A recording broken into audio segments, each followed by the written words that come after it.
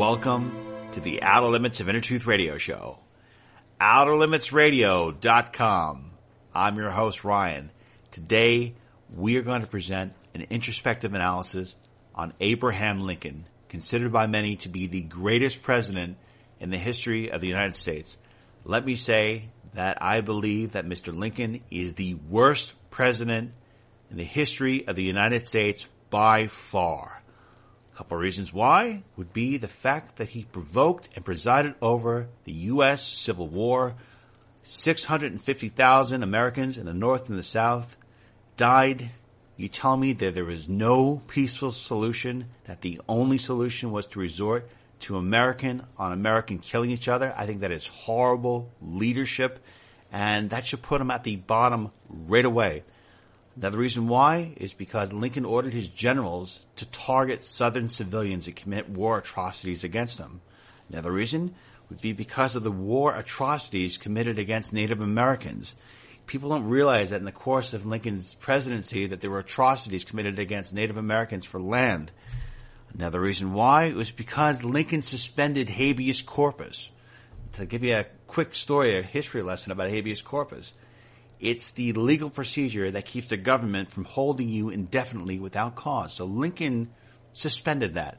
That is not the act of a president. That is an act of a dictator. And if you think about why the U.S. was founded, the Constitution is that's a total affront to the Constitution. And for those of you out there that think I'm crazy and they're saying, well, no, Lincoln was very pro-freedom and he really supported, he hated slavery. Let me just read you an excerpt from his inaugural address of 1860. Lincoln says, "I have no purpose, directly or indirectly, to interfere with the institution of slavery in the states for where it exists. I believe I have no lawful right to do so, and I have no inclination to do so." So this is the man that many consider to be the great emancipator. This is the man who many people credit with ending slavery. This is crazy. It's really crazy. And let me read a couple of quotes that I pulled from Lincoln. I pulled these quotes from the collected works of Abraham Lincoln. Special thanks to author Thomas DiLorenzo, by the way. Quote 1. "What I would most desire would be the separation of white and black races." Volume 2, page 521, quoted by Abraham Lincoln. Okay. Another gem of a quote would be, "Free the blacks, make them politically and socially our equals. My own feelings will not admit to this. We cannot make them our equals." Volume 2, page 256, quoted by Abraham Lincoln. Does that sound like somebody who was against slavery? That sounds like the words of a white supremacist. I know people are crazy. Like, well, how could you say this? He's the greatest president. He's a great emancipator. You know what I think Lincoln is? I think he's a sacred cow. And when I see a sacred cow, I look at it like a piñata that needs to be busted open and investigated. And there are too many quote-unquote sacred cows, not only in American history, but world history, that we need to examine. Because I think that a lot of the pain and suffering and misunderstanding of our culture today is a direct result of millions of people not challenging sacred cows and seeing them for what they are. As far as our analysis on Lincoln goes for tonight, there are some positive analyses on him. There are some that are going to present him in an unflattering light. But it is up to you to decide. The Outer Limits of Inner Truth Radio Show is fearless when it comes to going after the truth. There are no sacred cows, and we're going to find the truth wherever it goes, wherever it lies. The Outer Limits of Inner Truth Radio Show proudly presents an introspective analysis on Abraham Lincoln. Joining us today is Thomas J. DiLorenzo. He's a professor of economics at Loyola University Maryland and author of The Real Lincoln, as well as several other books. You can learn more about Mr. DiLorenzo by checking out many of his articles on LewRockwell.com. Mr. DiLorenzo, welcome to the program. It's a great honor to have you with us today, sir. Thank you very much. I'm pleased to be with you. Okay.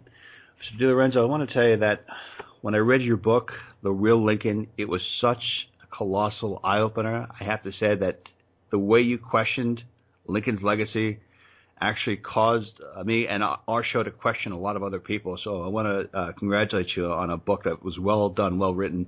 And that's not the first book you've written about Lincoln. You've written another one as well.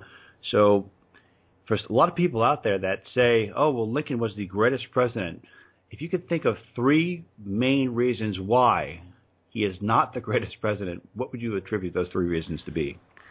Well, one, I would say, if you study history, you see that the whole world ended slavery peacefully in the 19th century. The British Empire, the Spanish Empire, the Danes, the Dutch, the Swedes, everybody who had slaves ended it, found a way to do it peacefully, except Americans. And so I think Lincoln's greatest failure was to do what all the rest of the world did and find a way to end slavery peacefully. And I never bought the idea that Southern slave owners were sort of the most barbaric people on earth compared to the British slave owners or the Dutch slave owners or anybody else. And so they all found a way to get rid of the evil institution peacefully without a war. And of course, ending slavery was not the purpose of the war. If you read the United States Senate's war purposes resolution, or Lincoln's own words, he always said his purpose was to save the Union. And there's a famous letter he wrote to the newspaperman Horace Greeley, where he said, if I could save the Union by freeing no slaves, I would do that. If I could save the Union by freeing some slaves and leaving others in bondage, I would also do that. And so it was the official policy of the government that was the purpose of the war. And then slavery was brought in the middle of the war, after the north side of the war was losing after the first 2 years as an issue. But that was not the purpose of the invasion. And so I think his second biggest failure was he waged an illegal war, and I'll explain why it was illegal, that ended up with as many as 800,000 dead Americans, according to the latest research. For many, many years, historians said the number was more like 600,000, but the newest research says it could have been as high as 800,000. And so that's at a time when the population of America was about 1/10 of what it is today. If you can imagine that, it would be the equivalent Incredible. of 8 million people dying today. And when I said it was illegal, because if you read Article 3, Section 3 of the U.S. Constitution, which defines treason, it says, it uses the word only. It says it's only defined as levying war upon the states, or giving aid and comfort to their enemy, and there is the plural, of course, meaning the individual free and independent states, as they're called in the Declaration of Independence. And that, of course, is exactly what Lincoln did, is he levied war upon the states, the southern states. And so it was the textbook definition of treason, and therefore illegal and unconstitutional to do that. And, of course, the third thing I would mention was the illegal suspension of the writ of habeas corpus and the mass arrest of tens of thousands of northern civilians, newspaper editors, the mayor of Baltimore, Maryland, 20 or so members of the Maryland legislature. Almost anyone in the North who was critical of the government was subjected to imprisonment without due process. And he even deported a member of Congress, a Democrat member of Congress from Ohio named Clement Vallandigham, because he was the most outspoken critic of the Lincoln administration in Congress. That's pretty amazing. One thing I've always been curious about, DiLorenzo, is how did Lincoln pull off an incredible PR feat? He did all these things you just mentioned, which are considered great affronts not only to fellow Americans but to the U.S. Constitution, and yet he's regarded as one of the best presidents, if not the best president. How does he win that PR battle? Why is he perceived and viewed so favorably in history? Well, he had nothing to do with it. During his own time, there was a book written a couple of years ago, maybe about 5 years ago now, called The Unpopular Mr. Lincoln. And it was by a historian who looked at all the primary sources of newspapers, magazines, and everything of the time. And he makes the case that Abraham Lincoln was America's most reviled and hated president during his own lifetime. Of all the other presidents we've had during his lifetime, and you know the Southerners hated him, most of them, but most Northerners too, because of some of the things I just mentioned. Military conscription, we had the first federal military conscription law where, tens of thousands of men were forced to fight in this war, and many of which died. And that was the first time we ever had a federal military conscription law, and the shutting down of over 300 opposition newspapers in the northern states and the mass imprisonment of dissenters. You can understand why he would be despised by the people during his own lifetime. But it was only after the war was ended that the Republican Party, with the help of the New England clergy primarily, turned Lincoln into a secular saint, because they wanted to claim that whatever the government did from then on, the government which they controlled, was virtuous. There was even a book about this written by the famous author Robert Penn Warren, who wrote All the King's Men, a famous novel. He wrote a little book in 1960 called The Legacy of the Civil War. And one of the points he makes was that after the war, Lincoln was turned into such a deity by the Republican Party propaganda machine that they made the argument for generations, and they still do, that anything the American government does, especially in foreign policy, is virtuous by virtue of the fact that we are doing it. And it's all based on this myth of Abraham Lincoln.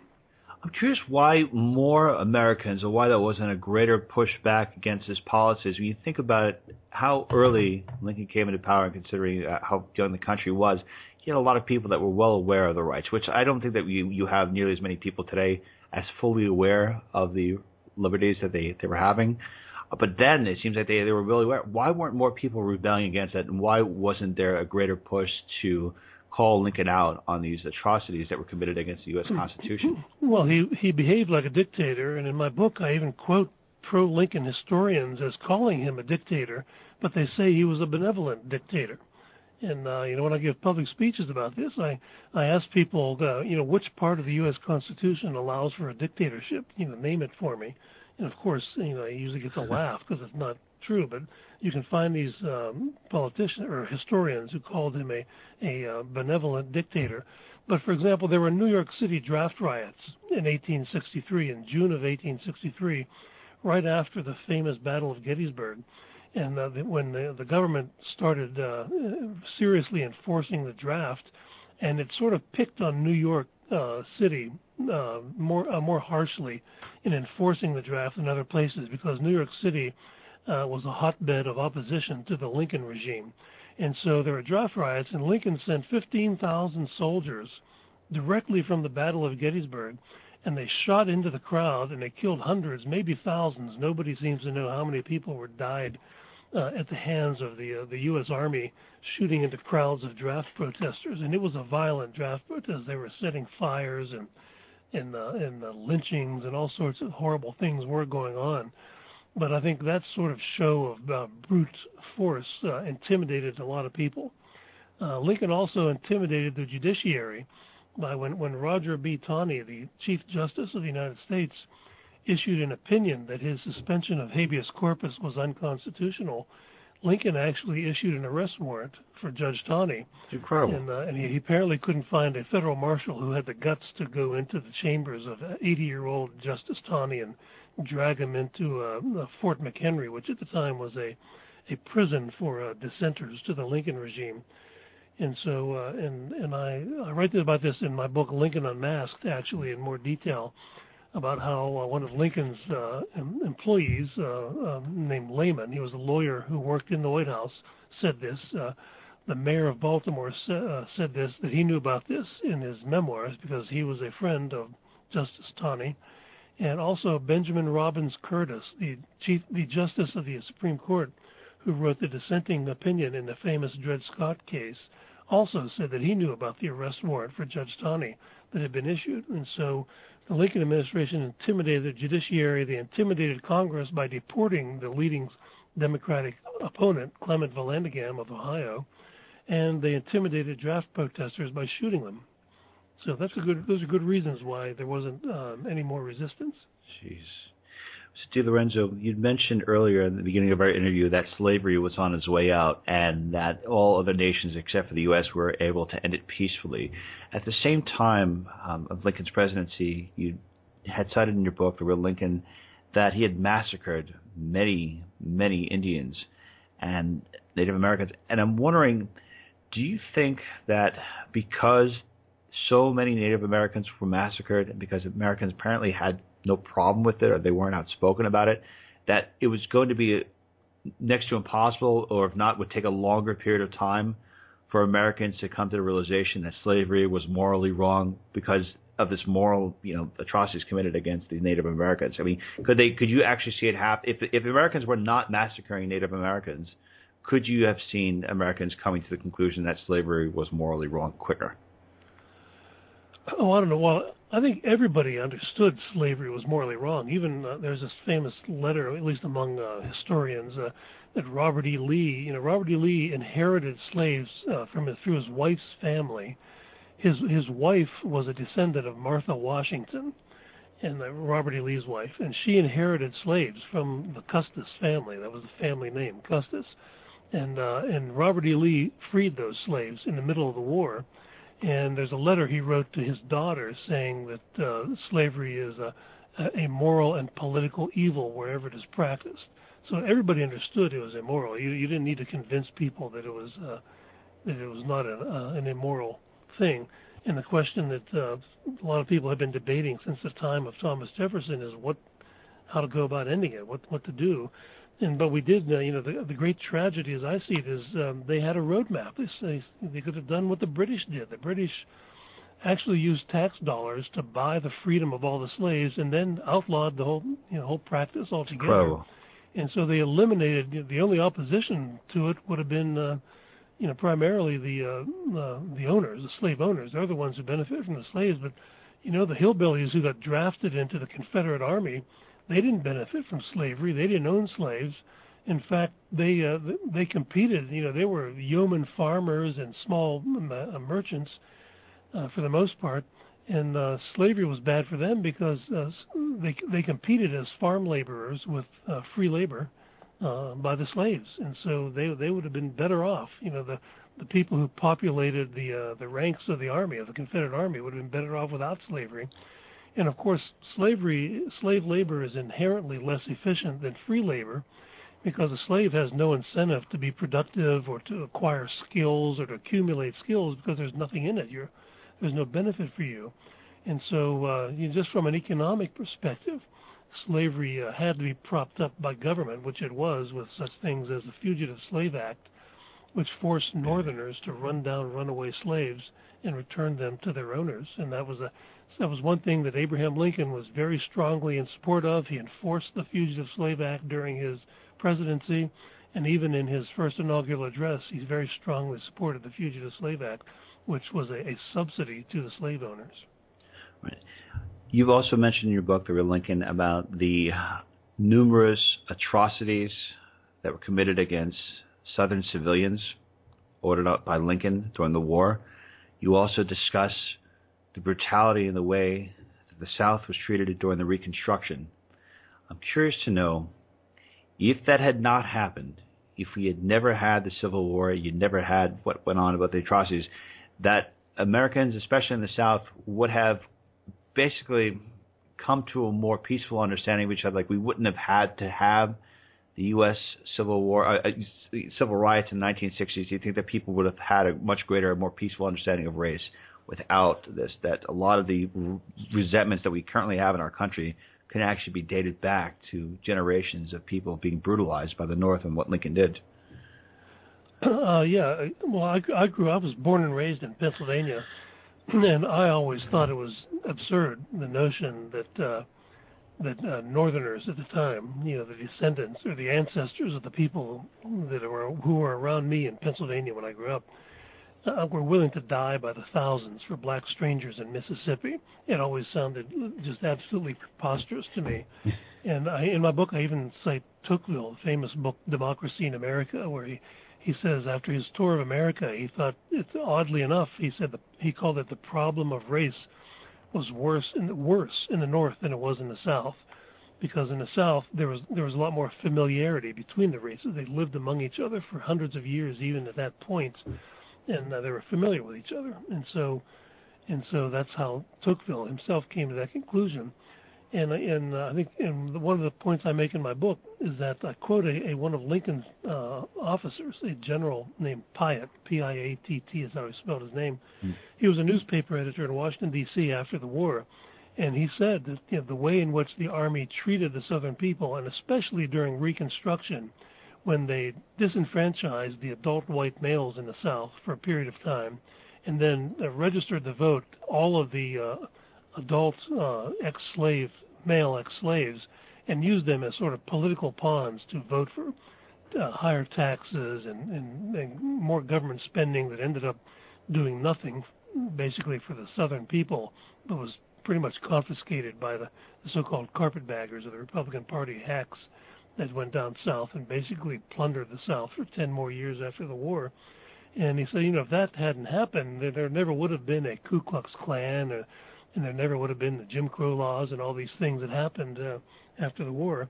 In fact, these laws restricting the voting rights of black people and their mobility and their ability to become citizens, those originated in the North. The black codes were in the northern states first, and it was the Republican Party that ran the South for 10 years after the war that implemented all these black codes that turned into 50 years of institutionalized discrimination, more than 50 years of institutionalized discrimination against the black population of the South. And then once the Federal Army left, you had all these the black people were left outnumbered by a white population that wanted revenge for how they behaved during Reconstruction. It's a good point that might never have existed had we not had the war. Mr. DiLorenzo, as a historian, somebody who's very exceptional insight on the past, present, and the future of the United States, where do you see the United States heading? Do you think that we will have a series of countries, a series of states leaving the Union because of an economic calamity, if we have a dollar crash, or for some other reason? Do you think that the United States will ultimately stay together, or there are a lot of indications and signs that are here that would lead you to believe that the U.S. will eventually kind of dissolve and be a separate series of states? And then there's a two-part to that question. The second one is, does it also bother you that President Trump has repeatedly said that Abraham Lincoln is the president that he admires most? Well, no, all Republican presidents are required to say that, and so even if they don't know what they're talking about, so their speechwriters tell them to say that, and how could you go wrong by saying I like Abraham Lincoln? And so it's always good for good for press publicity to say things like that, because the average American, I found, knows nothing at all about Lincoln other than a few slogans that we're all taught in elementary school about how he saved the Union and freed the slaves, and that's it. You never read a word about him other than that, and that includes a lot of our presidents, apparently. But yeah, I think it might not happen in my lifetime, but I think we will see a separation. Just look at the country the way it is today. I think I read recently where 1/3 of the adults in California said they would vote to secede from the Union, and they could create their own country. I don't know, call it Obamastan or something like that, and have their own country. But Thomas Jefferson thought in his day, before he died in the 1820s, that the country was already too big to be governed by one government, and he thought it would be broken up into a New England Confederacy, a Middle Atlantic Confederacy, a Southern Confederacy, and a Western Confederacy. And in his day, the West was Ohio, and Jefferson said they will all be Americans, and they will all be our children, and we would wish them all well. And contrast that to what Lincoln said about secession. It was pretty much keep paying federal taxes or die. This is sort of the ultimatum he made in his first inaugural address, where he said, "It's my duty to collect the duties and imposts," which meant tariffs, which was the main force of federal revenue. And then he said, "But beyond that, there will not be an invasion of any state." So he literally threatened a military invasion of any state that did not collect the federal tariff tax, which had just been more than doubled 2 days earlier, before he was inaugurated. And so, but Jefferson was totally different on that. He thought it would be a good thing if the government were to become more decentralized And just look at the calamity that we have with 330 million people in one government.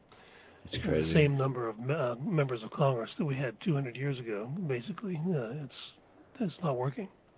I don't think so at all. Mr. Thomas DiLorenzo, I want to thank you so much for your time, sir. And in addition to your books about Lincoln, you have a new book out that came out this year. It's called The Real Problem of Socialism. And you write about the 10 reasons, the dirty secrets of socialism on LewRockwell.com. I think your articles are very insightful, and I have to give you a lot of credit, Mr. DiLorenzo. You take a considerable amount of information and you simplify it, and you really present a lot of great facts. So I want to tell you how much we appreciate you and all the work that you've done, sir. Well, thank you very much, and thanks for the interview. Joining us now is Frank J. Williams, the retired Chief Justice of the Supreme Court of Rhode Island and one of the country's most renowned experts on Abraham Lincoln. Mr. Williams, what do you feel, in your opinion, made Abraham Lincoln a great president, and why do you feel that Americans should be grateful that he was the president? Well, I believe, Ryan, thanks for calling in for close to his 206th birthday tomorrow, February 12th. It all comes from his character, and as Winston Churchill said, all the other characteristics of a person come from his character. Lincoln had great political courage. He had empathy for people. He was resilient. He never gave up. He was a great writer, a master writer, considered a literary genius even among English people, people who teach English in our country. So there are many reasons. And I'd like to think, in view of our recent past, which has not been great historically for leadership, is that he was effective.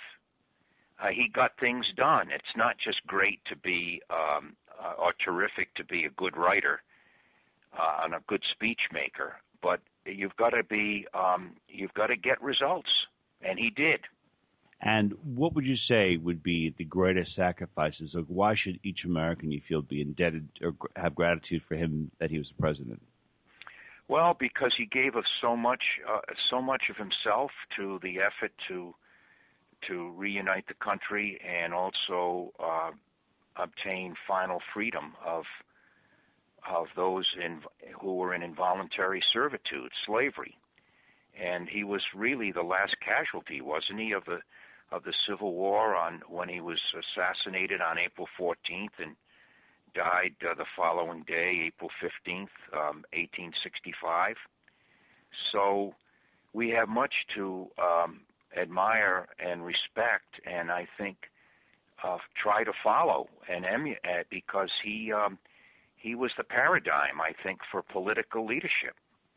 Okay, I'm curious to know as to if slavery was something that was really important to him and something that he was very passionate about, why is there no mention of him talking about the evils of slavery in his first inaugural address?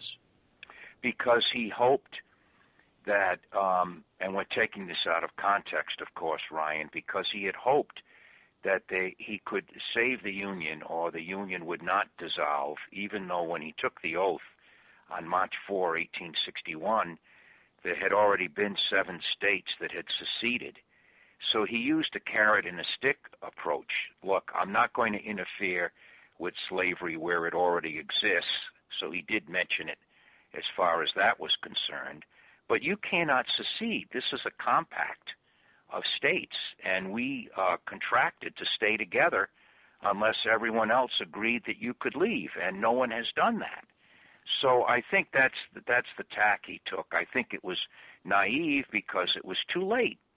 You know, Ryan, Lincoln was a great mediator. He was doing alternative dispute resolution before that term was ever coined, and that's what I do now. I do a lot of mediation, and I can relate to him. And if he could have mediated the problem then, he would have, but it was simply too late, and it may have been too late when that first boatload of slaves arrived in Jamestown, Virginia, in 1619. And do you feel, from your perspective and everything that you've studied about American culture, American history, that there needed to be a war to unify the country? Do you feel that the North and South would have eventually maybe merged together without having to go to war? Were they that far apart? Well, yes, and I've given that a great deal of thought, as I think many people have, and I'm afraid to admit that it was necessary in order to purge this land of a great inequity that was so diametrically opposed to the principles and vision of the Declaration of Independence, and even the Constitution, which was in conflict because it protected slavery, even though it never mentioned the word, that it was bound to erupt into what occurred to be such a great, horrific event, resulting in 750,000 lives north and south. Those are just the soldiers, not even the civilians. So, and that, by the way, is the equivalent of 7.5 million people today. But I'm just curious to know that all these other countries throughout the world, except for the United States, appeared to have abolished slavery in peaceful terms. Why was a violent war so necessary? Because the South and those slave owners and those who spoke out for states' rights, which really meant the perpetuation of the institution, would not compromise, would not give up on the prohibition that the Republicans and President Lincoln had against the expansion of slavery in the territories. You see, they thought they saw that election of Lincoln and that Republican policy as a great threat. It was, because it would lead to the ultimate extinction of slavery. Those are Lincoln's words, probably occurring around 1900, and they would not stand for that. This was economic suicide for them. Okay, and one of the last questions I have is this: I'm curious to know why so many people view Lincoln as a great president when there are instances of historical record of him suspending habeas corpus, of having his generals assault and maybe murder Southern civilians that weren't even involved in the war effort. At what point do you define his goodness overtaking the negative aspects about it? I mean, isn't that something that would alarm you, that you would have a president that would suspend the Constitution in order to preserve the Constitution? That's a very good question, Ryan, and many people ask about that, especially with any diminution of civil liberties since we really declared a war on terror after September 11, 2001. But the Constitution does permit the suspension of habeas corpus. That is the right to have your arrest checked by a magistrate. Why are you being detained? And that right having been suspended, the Constitution does permit it in cases of rebellion and when the public safety requires it. And you've got to remember, Lincoln was a lawyer, and he was also the lawyer in the White House. And that writ was very important to him, but also was saving the Union, and then ultimately saving the Union and final freedom. And he took, he felt as the chief magistrate that to uphold his oath, which was sacred to him, to see that all of the laws were followed and obeyed, he had to curtail civil liberties. And it wasn't just the suspension of habeas corpus. Many civilians, U.S. citizens, over 4,200 of them, were tried by a military tribunal, in having their right to check their suspension and their arrest really abrogated. But you see, towards the end of the war, when he saw victory, Union victory, and the Republicans and the Congress favoring the 13th Amendment, what became the 13th Amendment, outlawing slavery, he began to loosen up and advised his generals in the field to not suspend the writ of habeas corpus because he wanted a return to those processes, the civil liberties that we hold so dear in peacetime. Mr. Frank Williams, Chief Justice at the Supreme Court of Rhode Island, I want to thank you so much for that great interview about Abraham Lincoln. It was a real pleasure to talk with you, sir. Well, likewise, Ryan, anytime, and great wishes to all of your listeners. Thank you. Right now, we're going to play a brief clip from Judge Andrew Napolitano. He is Fox News' senior judicial analysis. He's the youngest tenured Superior Court judge in the history of the state of New Jersey. He is also the author of 7 books on the U.S. Constitution, 2 of which have been New York Times bestsellers. This is Judge Andrew Napolitano's perspective on Abraham Lincoln, taken from an interview he did on C-SPAN. The usual historians say, look, these were other times. You have to forgive them this. They at least helped create a constitution with a Bill of Rights. You're more merciless on Lincoln, who you called the tyrant. Could you describe his back and forth with the border states and his position on slavery and what the real cause, you believe, of the Civil War was? Question. Did the Emancipation Proclamation free the slaves? Answer. It established and permitted slavery in the border states. You really have to read the document before you can understand that. Question. Was Abraham Lincoln interested in freeing the slaves? No. Abraham Lincoln said, I don't care if we have slaves or not. I just have to keep these southern states in the government because my job is to keep the country together because we don't have an income tax. And if we don't collect duties from the ports, and most of them are in the southern states, we can't have a federal government if that money is not coming in. Look, Lincoln arrested 3,000 journalists and publishers and editors in the North. These are not guys with guns shooting at federal soldiers. These are people arrested because of their words, because of what they said about the war. And he had them tried before military tribunals, every one of which was invalidated after Lincoln's death by a Supreme Court that he had just appointed that said the Constitution exists in good times and in bad. When the legislature of Maryland was about to enact legislation he didn't like, he sent troops to arrest every single legislator. He argued against the right to secession, but he caused West Virginia to secede from Virginia so we could have 2 more senators in the Senate and more representatives in the House of Representatives. He was the most tyrannical, most disingenuous, least faithful to the Constitution president we've had in American history. His troops burnt courthouses, raped women, robbed banks, killed civilians on a large scale for the first time in the history of the world, all in the name of a defensive war. Joining us now is Mr. Chris Duane, previous guest on the Outer Limits of Inner Truth radio show and founder of SilverShieldExchange.com. Welcome to the program, Chris. How are you?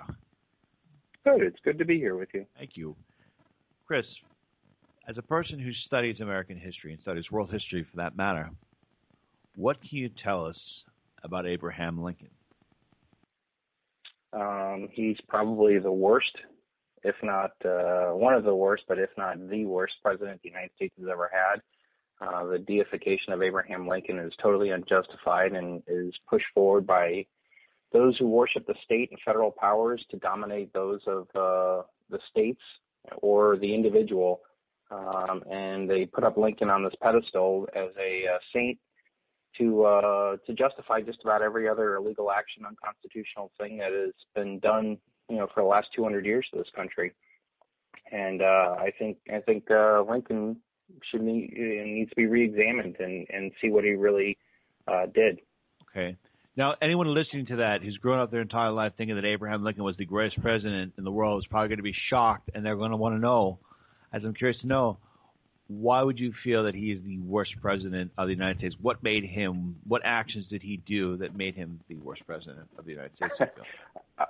You mean besides the fact that he presided over a war that killed 650,000 Americans, a war that would be the equivalent of 6.5 million Americans in this population that we have today, a war to end supposedly slavery, which he had no intention to do, a war that brought about the suspension of habeas corpus, that shut down free speech, the arrestment of Northerners, Southerners, whoever stood in his way, the amount of debt that was created to support this war for a totally unnecessary war.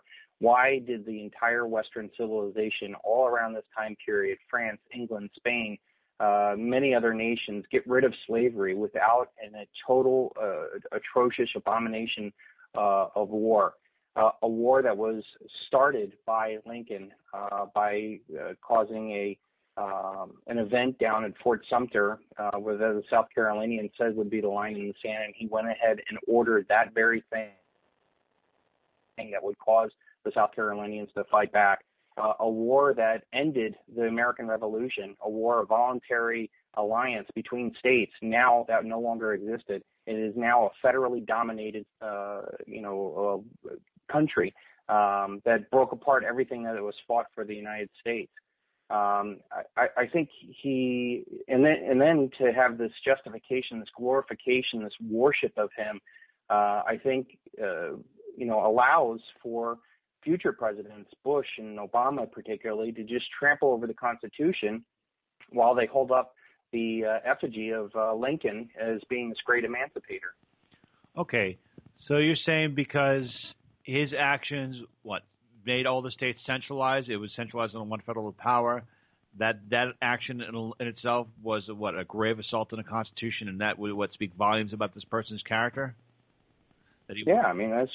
That's a very fundamental reason what the American Revolution was founded for. That was a very fundamental reason why the Constitution existed in the first place. It's what we fought against, was centralized power dominating local power that we saw with the Revolution.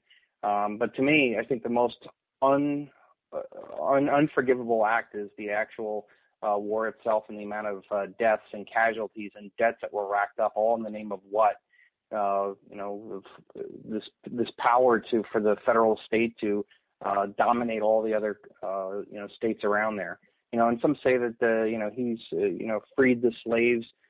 Lincoln had very little intention on freeing the slaves. This was an economic war, one in which the northern power that dominated the Washington D.C. and the industrialization of it was becoming weaker to the economic power in the South that had relied upon commodities. They passed an act against the importation of British finished goods into the United States, and the British, very calculated, responded by raising tariffs on southern imported goods, thereby double benefiting the northern industrialists that were behind Lincoln. And there's so much that could be said about him, and one that I don't get why people worship this guy as much as they do. Yeah, well, a lot of people say, well, he wrote the Emancipation Proclamation. He was the one that was most responsible for freeing the slaves. And I was wondering if you can please elaborate a little bit more, as we talked a little bit earlier today, about how every other nation on earth was able to end slavery without that. Do you think that America would have eventually ended slavery as a result of just pressures? Absolutely. Why do you think? Yeah, why do you think it would have ended? It's the same thing. There's a conscious evolution that happens over time in humanity, where former, evils that exist are thrown up to the wayside of history. Hundreds of years ago, it was, only the Pope could speak the truth, and everybody had to bow down to him, and they were sent off to wars with the Crusades. And then, the king became the, rightful godly owner. And then, the American Revolution cast that aside and said, no, power comes from the people, not from some divine power, some, higher up power. And much in the same way that, the rest of the world got rid of slavery. They didn't have massive civil wars to get rid of slavery, all around the world. Slavery was dying on its own because of the moral, the conscious, the industrial revolution that was happening, where it was no longer needed to have this amount of slaves. And I know that this would have happened over time. Would it have happened as quickly as it happened? I don't know, but nobody can tell me that the death toll, the 650,000 Americans that died in our most bloodiest battle, a brother against brother, is a justification for, ending slavery. Okay. Do you feel, is there anything positive about Lincoln's character that you admire? Or There was the one thing that I would definitely give him credit for was the introduction of the greenback. The greenback was a totally fiat-based, non-debt-based currency that he was forced to circulate because the bankers that were behind this war and profit off of not this war but all wars were seeking to get 20-30% returns on the debt that they would have to be produced in order to sustain this war.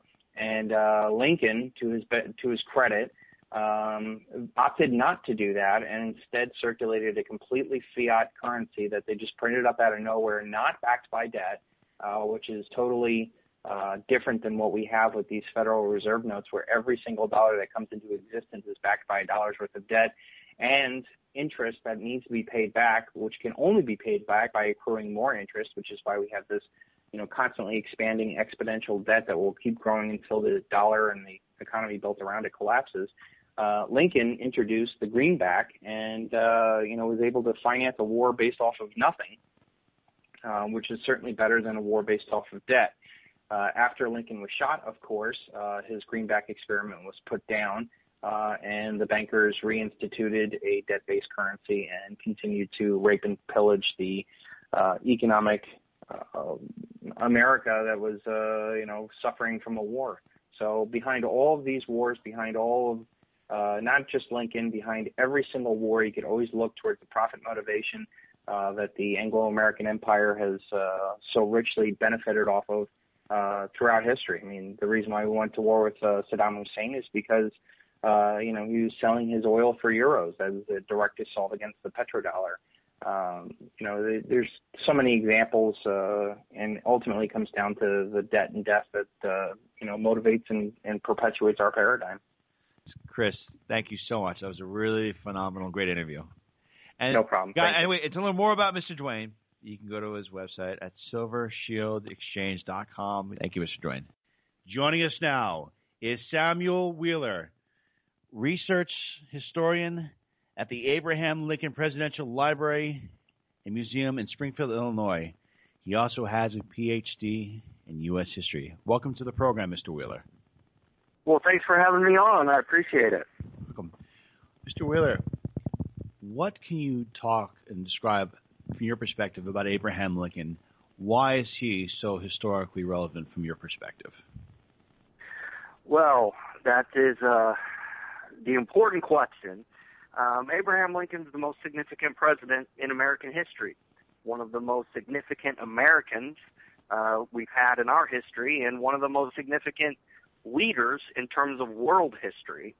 And I think we can sum it up in three reasons. Number one, he has a very inspiring life story. It gives us a bit of an American mythology. He embodies the American dream. He went from a log cabin to the White House. Very inspiring life story. But number two, why he's so significant, it's under his tenure he helps bring an end to a 250-year institution of American slavery. He helps bring about the end of that institution and liberates 4 million American slaves.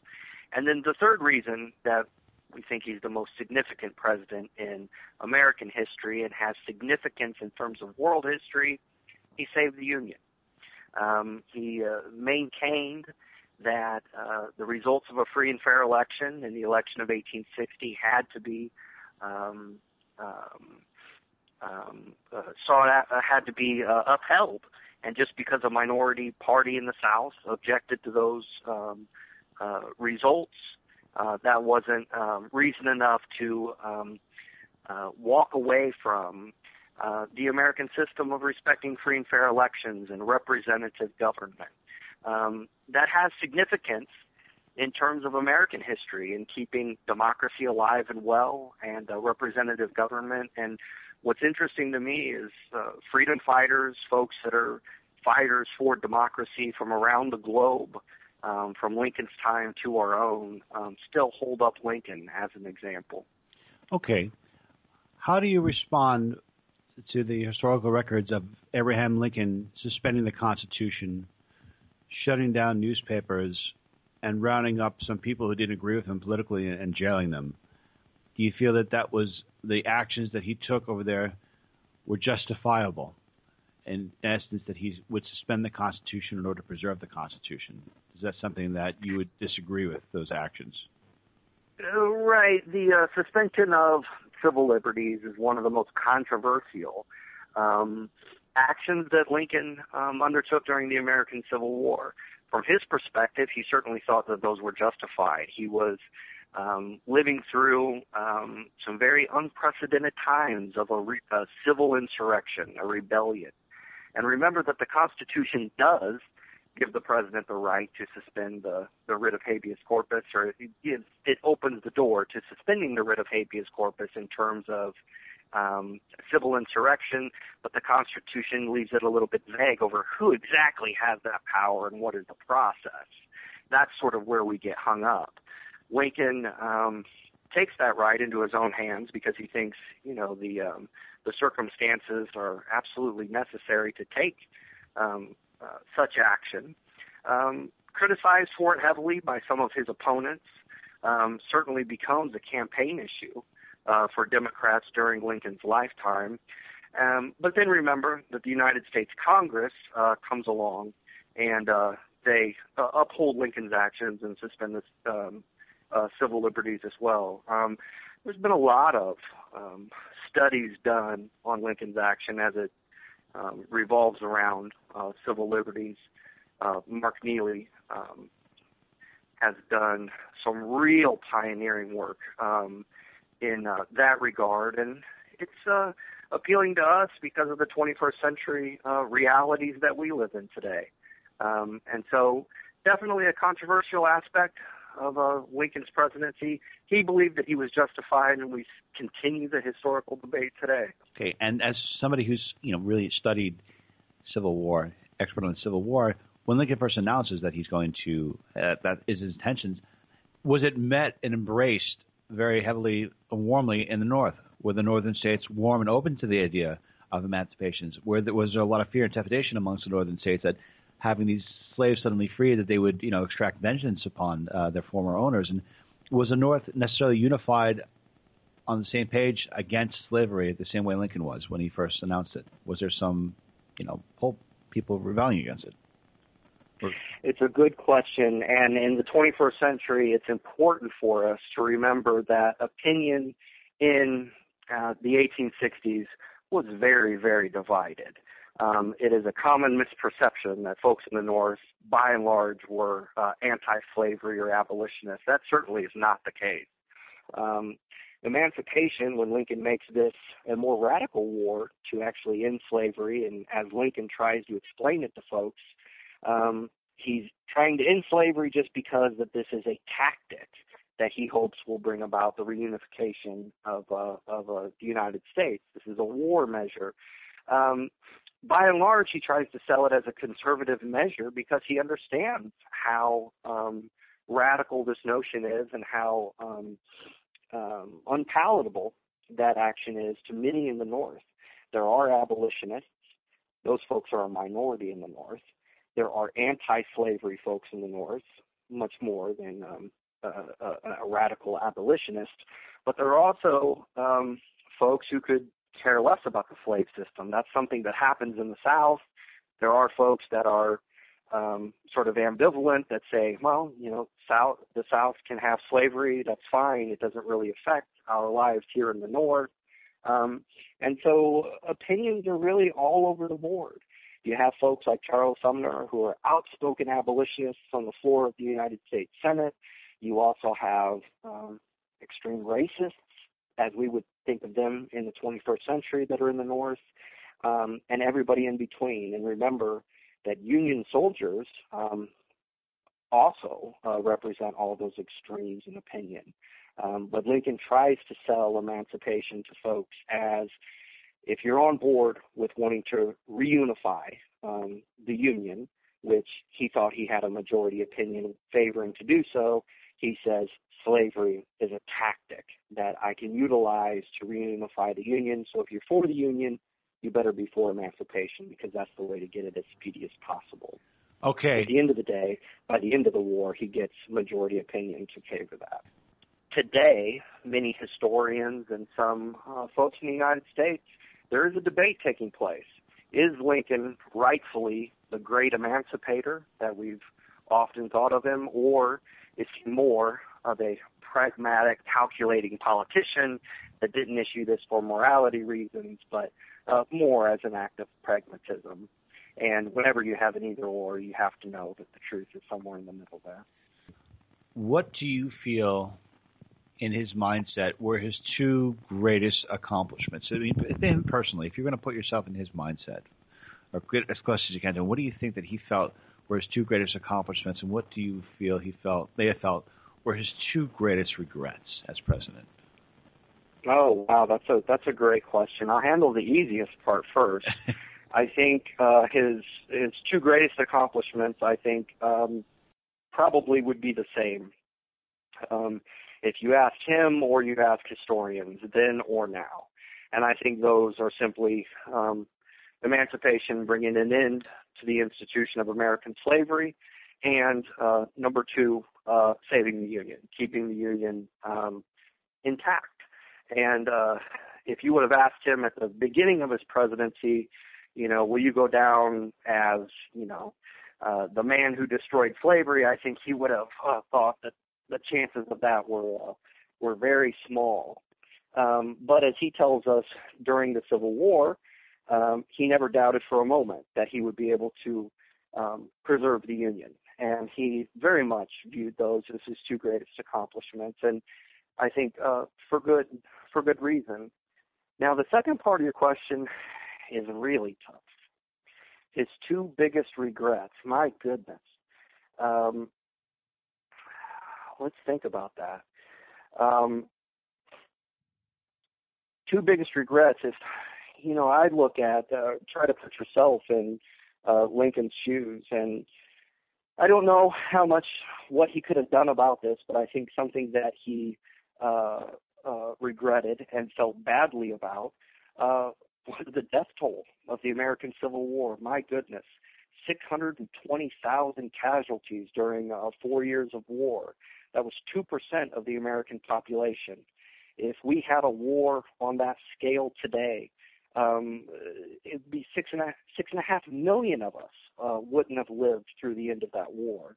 I think Lincoln viewed that sort of pain and suffering that did not escape any household, North or South, as something to be regretted. I don't know how he could have done it differently to avoid that kind of casualties while still ending slavery and saving the Union. That is a really tough puzzle to try to work out, but I do think casualties on that scale have got to be something that we all regret immeasurably. What is another thing that he might have regretted? I think this is something that I think is a very real possibility. I think he might have regretted some of his earlier rhetoric regarding race, regarding equality. You see somebody in 1858 that, if we judge him by 21st century standards, certainly made very racist comments on the campaign trail during the Lincoln-Douglas debates. Now, by the end of his life, he's calling for voting rights for some African Americans. I mean, he's a person who has undergone quite a personal evolution by the end of his life. But I think had he lived through the war, had he written a memoir, I think he could go back and look at some of the rhetoric and some of his actions regarding equality, and he might certainly regret his earlier positions. Life's all about evolution, and I think one of the lessons for us from Lincoln's life is he was always progressing. He was always evolving as a human. Mr. Wheeler, it's been a real fascinating interview and a real great talk with you. Thank you so much for your time and for a wonderful interview. And how can people learn more about you? My pleasure. It was very nice to be on your program. I am at the Abraham Lincoln Presidential Library and Museum in Springfield, Illinois. Google us, find us online. You can check us out at presidentlincoln.illinois.gov. Okay. Thank you so much. Joining us now is Mr. Lew Rockwell, chairman and founder of the Mises Institute and founder of LewRockwell.com. So it is a true honor to have you with us today, Mr. Rockwell. Thank you for being with us. Hey, great to be with you. Okay. So today, a couple of days from now, we're going to be celebrating Lincoln's birthday, and a lot of people think that he's one of the greatest presidents of all time. Yet you would think differently. Can you please explain why you don't think he may not be the greatest president of all time? Well, typically, of course, great presidents are rated by how many people they kill. If you start vast wars and kill a lot of people, you're just inherently great. So some of us would have you know, I myself like the presidents who don't do much more than a guy like Lincoln. But Lincoln is an extremely important figure because he really is the founder of the current American regime, not those guys in 1776. But there were vast changes during the Civil War, and Lincoln was really, he was, of course, only one man. He had many helpers in this, but he totally changed the nature of the American government and American society. Okay. How do you think the United States would eventually become one nation, regardless if there was a civil war? That the North and South would have eventually had their economic similarities and common cultures, that they would have eventually decided to merge, or at least had a peaceful relationship with each other, that the Civil War didn't need to be fought? Well, yeah, of course I think that. I don't think. I mean, only Haiti and the United States ended slavery by vast killing. Every other country on earth that had slavery ended it peacefully. So I think it absolutely was possible to end slavery peacefully. But I don't, by the way, think the Civil War was basically about slavery. I think it was about central power. You only have to read Lincoln's inaugural address, the first one, which is never cited versus the second one, where he says, what the problem is, the seceding states don't want to pay the taxes, don't want to pay the tariffs. This was the big income-generating item for the federal government, and what he was said about was losing the tax revenue. So that it had to was all, and also about sort of the mystical union. Somehow the union was a mystical force, and of course Lincoln himself, a mystical figure, treated as a Christ figure, indeed, after his assassination, and still today seen a guy who sacrificed himself for the people and all that sort of thing. But he was a dictator, he was a warmonger, and he in fact offered a 13th Amendment before the Anti-Slavery Amendment to make slavery permanent if only the seceding states would agree to pay the taxes and agree to stay in the Union. And of course there were slave states in the Union as well as in the seceding states. And I must say I myself think the secession was a huge mistake, just because there was no way to win it. I mean, the North was the industrial power, and the South didn't have the economic wherewithal. And then the South, once they seceded, they adopted all the crimes of the North. I mean, vast paper money inflation, suppression of free speech and of a free press, suppression of states' rights. There was no states' rights allowed in the Confederacy.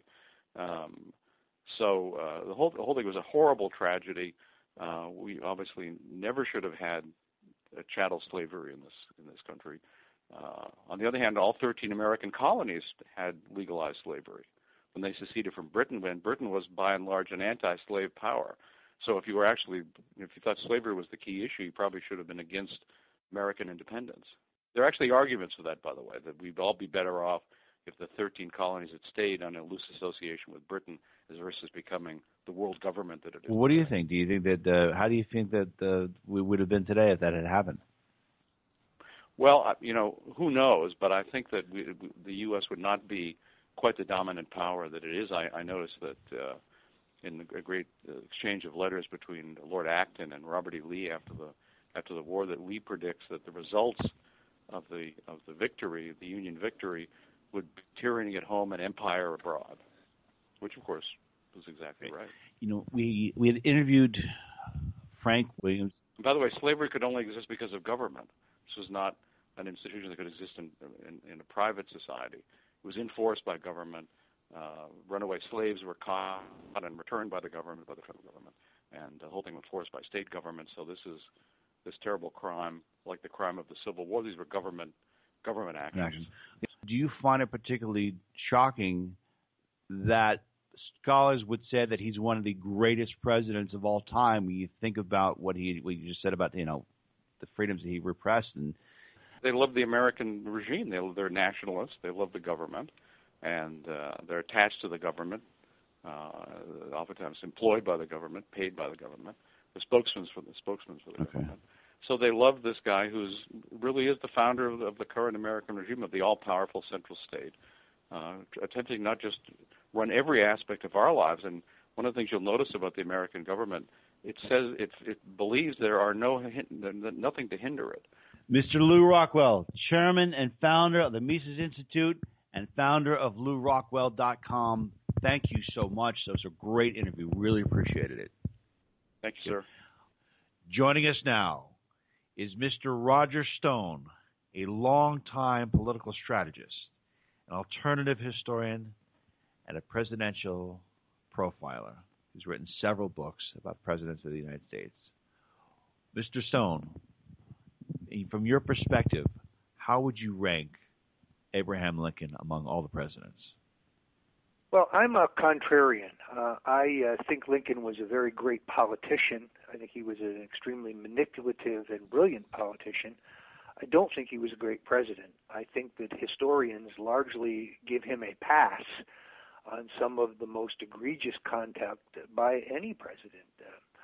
Lincoln, I think, precipitated a war in which 750,000 soldiers and civilians died. That's more people killed as a result of American military action in one war than in all wars combined. The truth is, it would have been cheaper, cost a lot less money, to buy the slaves out of slavery and free them without all of the horrific death.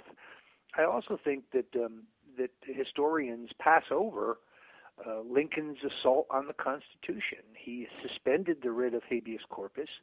He jailed without trial publishers and reporters who criticized his political positions, total violation of individual freedom and rights guaranteed by the Constitution. He attempted to deport the entire black community. His real solution was not really emancipation as much as it was deportation. He wanted to send African Americans back to Africa. He particularly persecuted one of his chief critics, Clement Van Landingham, a publisher, jailed him. They would not allow him to come to trial, never filed charges against him, just locked him up so he couldn't continue to write in opposition to Lincoln's positions. So I don't think Lincoln is as great a president as contemporary historians do. Okay, if you were to compare Abraham Lincoln's actions as president, what presidents have you examined that you feel are most similar to Lincoln in terms of his actions, in terms of his, let's say, attitude towards the Constitution of the United States? You'd have to group him with Woodrow Wilson, who was another of our presidents who essentially ignored the Constitution. Look, there's an enormous amount of white supremacist rhetoric by Lincoln. The idea that Lincoln was committed to the end of slavery for some moral reason just doesn't stand up when you look at Lincoln's various positions just prior to the Civil War. Like Wilson, I think Lincoln was essentially, he was a racist. He was a white supremacist, and his primary interest was in the expansion of federal power. The war was an excuse for the expansion of federal power. I could also make the case the war wasn't even about slavery as much as it was about the extraordinary tariffs that the Lincoln government was placing on the South, those tariffs being spent by politicians in the North. So the idea that the war itself was fought over slavery and that Lincoln was the great emancipator, I think is great political public relations, but I think it is giving Lincoln a pass on the totality of his complete record. Do you feel that he deserves to be praised and honored the way he is? And do you feel, if you look at the Lincoln the way he is right now, the way people just praise him and think he's this great person, are there other cases of presidents throughout history that get the same type of pass or that are praised as seeing as being great when in reality, or the way you see it, it's completely the opposite? Well, Lincoln is because he was martyred, because he was assassinated. He is the beneficiary of an enormous public relations effort. In this case, he's very much like John F. Kennedy, who we view as a great president, but who in fact had very, very few accomplishments. Kennedy's greatness, I think, is more based on the tone that he set and the inspirational nature of his words. But for example, on the issue of civil rights, he made big promises in 1960 and he delivered on none of them. He didn't even attempt to deliver on them, not wanting to insult the Southern Bloc in the United States Senate. He was very slow on the uptake. Now, he had his own vice president, Lyndon Johnson, working against him. On the one hand, Johnson is propping up the segregationists in the Senate. At the same time, he's telling his boss, JFK, you got to go slow on civil rights and wait till the right moment. Well, the right moment turned out to be right after John Kennedy is assassinated, and Lyndon Johnson, lifelong segregationist, leader of the Southern Bloc against the poll tax and against anti-lynching laws and against every civil rights measure, does an about-face on civil rights, largely to fend off a challenge from Robert Kennedy at the 1964 convention. So I think, like Lincoln, Kennedy is the beneficiary of a great public relations campaign, but a closer examination of his accomplishments would show that he is not that great. Being that we're in the age of information where people can access all kinds of information in a moment in time, do you feel in the next 10 to 20 years that people, particularly Americans, will start to view Abraham Lincoln differently or start to truly question him as well as the other presidents and really try to re-examine their accomplishments and re-question about whether or not they are perceived to be the people they have been sought to be all these years? Sadly not, because, of course, there's so much literature lauding Lincoln. There are so many books and plays and movies that lend themselves to this image making. We have, after all, a national holiday for his birthday, which I guess has now been amalgamated into President's Day. But no, I'm actually pessimistic. There is no one standard text. There's not one book which takes a contrarian view of Lincoln. Now, there are several chapters in books by Judge Andrew Napolitano, the constitutional scholar, who challenges Lincoln's record very aggressively, but it's one book against a million. So I think that, like with John Kennedy, history has made its decision regardless of a full evaluation of the facts. Lincoln will continue to go down as one of our greatest presidents, despite his repeated violations of the constitutions and individual liberties. Mr. Roger Stone, thank you so much for that great interview. And to learn more about Mr. Stone, please go to his website at stonezone.com. You can see regular updates. Mr. Stone, thank you so much. Okay, everyone, that concludes today's edition of the Outer Limits of Inner Truth Radio Show. Special thanks to our amazing expert roster. There's never been a program on Abraham Lincoln done like this before. This is historical, and I'm so thankful for the people that we had on. I want to give a special thanks, as always, to our virtues, Miss Kerrie O'Connor, Miss Lisa Caza, and Miss Constance Stellas. To learn more about the Outer Limits of Inner Truth Radio Show, please go to our website at outerlimitsradio.com. Till the next time we meet, my friends, wishing upon you an abundance of peace, love, and beers. Take good care, and thank you so much for listening.